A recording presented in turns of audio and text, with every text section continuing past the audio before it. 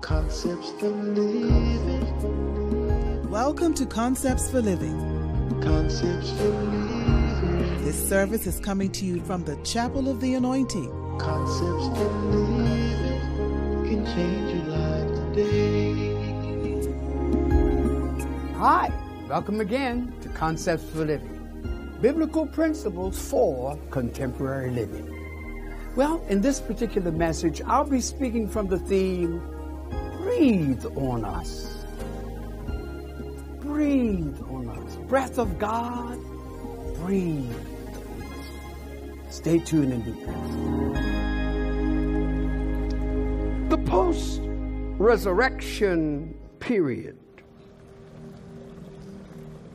with Jesus' appearance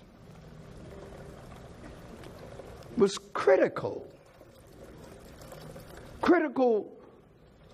to authenticate the truth of his resurrection. It was also critical from the standpoint of what was about to happen for the church. Because you see, those disciples or apostles represented the infant church. It was critical that Jesus would rise from the dead and then confirm it by his appearance. You know how we are. We live in a sight-oriented world. Somebody says seeing is believing. Some folk will never believe till they see. But if they really become believers, then they believe to see. The post-resurrection appearances of Jesus, our risen Lord, was indeed required. It was required. He had to do it. He had to do it. He could have gone immediately back to the portals of heaven, but no, he was required to appear. Certainly, if no one else, the church needed it. I said the church needed it. The church needed it to the degree that they would know that he did what he said he would do. In 3 days, I'll rise again. So he needed to do it for personal reaffirmation and confirmation. He also needed to do it to convince his doubting church. Sometimes the church doubts more than the world. The world doesn't know, but the church doubts what they're supposed to know. So he had to appear to address the question of doubts and fears. And then he was required to appear so that he might issue the Great Commission. And the Great Commission would be the empowering by the Holy Ghost of the church to fulfill his mission in the world. His leg of the journey is over. He's come, he's ministered, he's been crucified, he was buried, and he rose again. Now, he's getting ready to pass the baton. He's getting ready to put it into the hands of you and of me. He's getting ready to put it into the hands of the church to continue what he has started. And so I'm going to talk this morning around 3 things. I'm going to talk about the what, the why, and the wherefore of his appearance. Now, obviously, those of us who have spent this week in prayer, spent this week in God's presence, we should really be ending up coming in these doors this morning with expectancy. It's amazing how we can have profound experiences, but it does not heighten our expectancy. We should enter his gates with more than thanksgiving. We should enter his gates with more than just praise. We should enter his gates with a strong affirmation that what he said is so.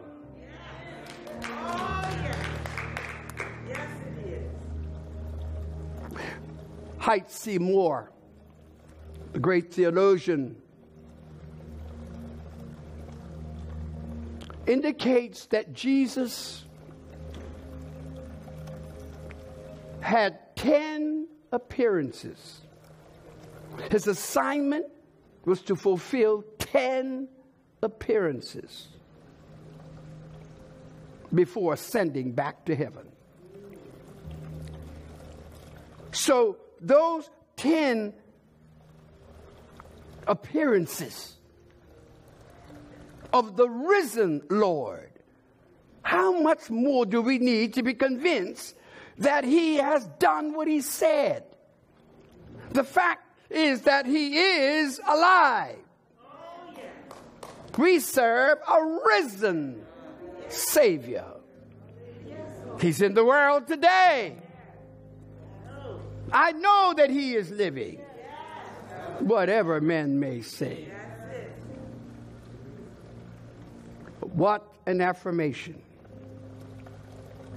So then we observe that Jesus appeared 10 times in 40 days.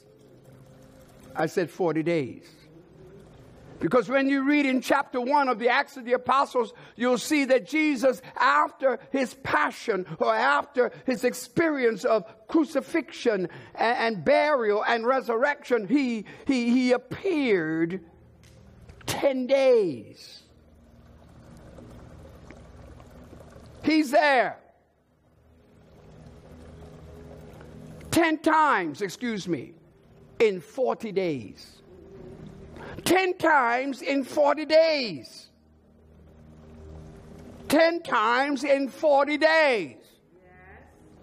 To those of you that are hooked on biblical numerology, 40 days.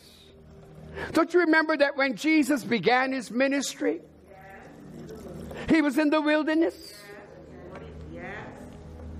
for 40 days and nights? Stay with me.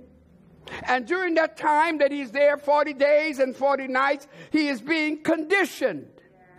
He's being proven. He's being tested. He's being tried. So that he might fulfill his calling. I don't know if you've ever thought of it. Have you ever considered the fact that a lot of the stuff that you're going through is just your 40 days? Have you ever considered that all the disappointment, all the pain, all the abuse, all that you went through, can you ever look at that as my 40 days? 40 days of being proven. 40 days of being tested, tried, and conditioned to fulfill your commission. We want to be overnight wonders. We want to be all that God wants us to be overnight. But our God is a processing God. Our God takes you through a process to condition you so that when you get started, you'll be able to finish. The 3 points of this message: the what, the why, and the wherefore of this breathing. These 3 questions will stress the implications of our theme. Breathe on us. Why? Because of their doubts and their fears. If God does nothing else in this word, I pray that he will rebuke your doubts and fears. There are those who don't even believe that God is able to heal. There are those that have their doubts about him being a way maker. There are those who have their doubts about his visit, even that you can have an audience with him. But when you know for yourself that as bad as you may feel and as jacked up as you might be, you know that he has a way of moving in on you. And you know it's him because he shows you. It's me. It's me. Look at my hands. You know the nails that went in my hand.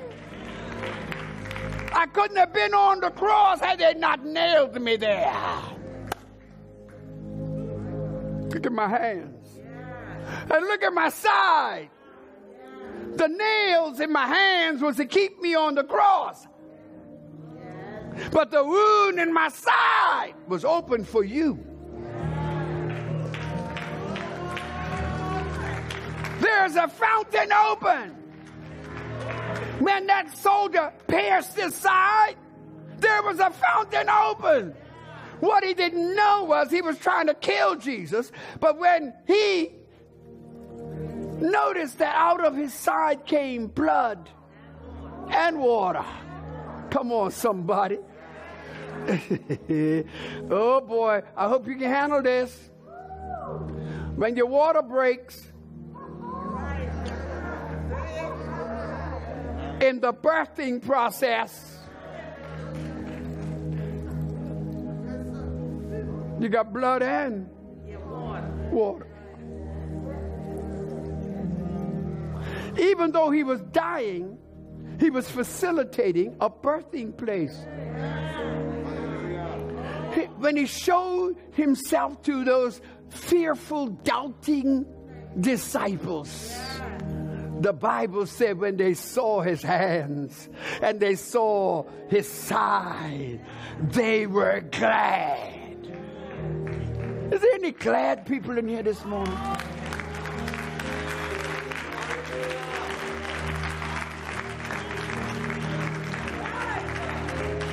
He said he would rise. But when I saw his hands and his side, I was glad. Somebody ought to be glad this morning. Somebody ought to be. I know you're sitting by somebody on that row, but if nobody else on your row feels what you feel, somebody here ought to be glad. I was glad when they said.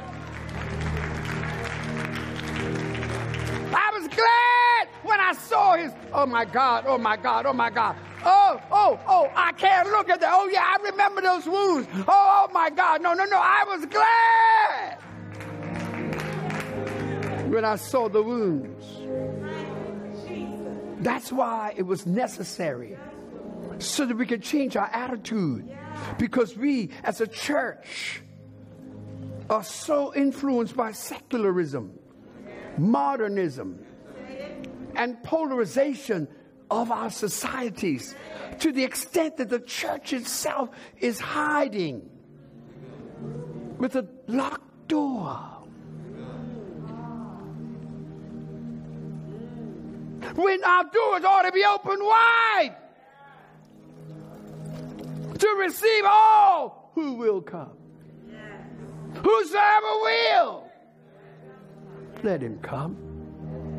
But no, locked doors, fearing the enemy. What has made the Christian church impotent in our time is that we live with fears. Fears about what society will say.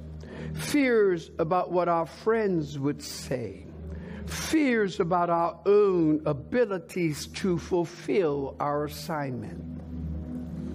The church needs to be revived. We require another appearance. We require to see him again for ourselves. Pent-up apostles. Those who are supposed to be changing the world are being changed by it. To the extent that we will accommodate what the world requires more than what Christ requires. Some of the things that I'm saying right now may not give you a great shout, but it's the truth. And the truth may not make you shout, but it will set you free. We need freedom. Freedom from all of these anxieties and fears. Freedom from hopelessness. Freedom from the burden of doubt. Freedom to know that we have the capacity to be not just natural, but supernatural. Oh, yes. Someone has put it this way. Fear is the most destructive force in the world. It is much easier to frighten people and more difficult to persuade them. We're living in this day. Fear causes people to draw back from situations. Fear causes people to find a place, even a place with others, so that you might have security. That only puts you in a state where you are able to personally feel like you are in control. But you're not. You're not. You're not, because you see, in the danger of trying to keep the enemy out, we're also keeping him out. But the thing that I love about him is that he refuses to let our barriers hinder him from coming to us. Jesus stood in the midst, and he was in the midst, which meant that he was sure enough inside. And we have to be careful, because our attitudes of fear. That's why, it's important. You remember Franklin D. Roosevelt, former president of the United States, made a statement once, and he said, "There's nothing to fear but fear itself." I want to put a nail in the coffin of fear. I want us to reach to a place where we understand that with Jesus Christ on our side, there is nothing in the world to fear. Hallelujah. Yeah. But yet his disciples, this is not the world. He's not visiting the world. That's not his assignment. He's visiting us, because it's our assignment to visit the world. Oh, that's a good one. Yeah. It's our assignment to fulfill what he's left for us to do. He's not going to do everything. Listen to me. He's not going to do everything that you want. He's not going to do everything the way you want it. He's not going to always be the one. There's a point when you and I have to pick up responsibility for our leg of the journey. And our responsibility is to be the church of the living God. The church that is filled with the power of God. And the church that has been commissioned by God. Well, I sincerely trust that you have been blessed, inspired, and breathed upon. Oh, breathe on us, breath of God. Fill us with life anew, that we may live as thou didst live, and do what thou didst do.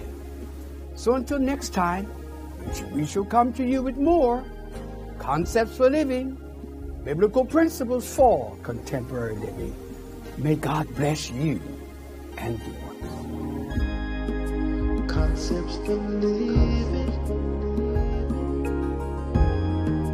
Concepts for living. Concepts for living can change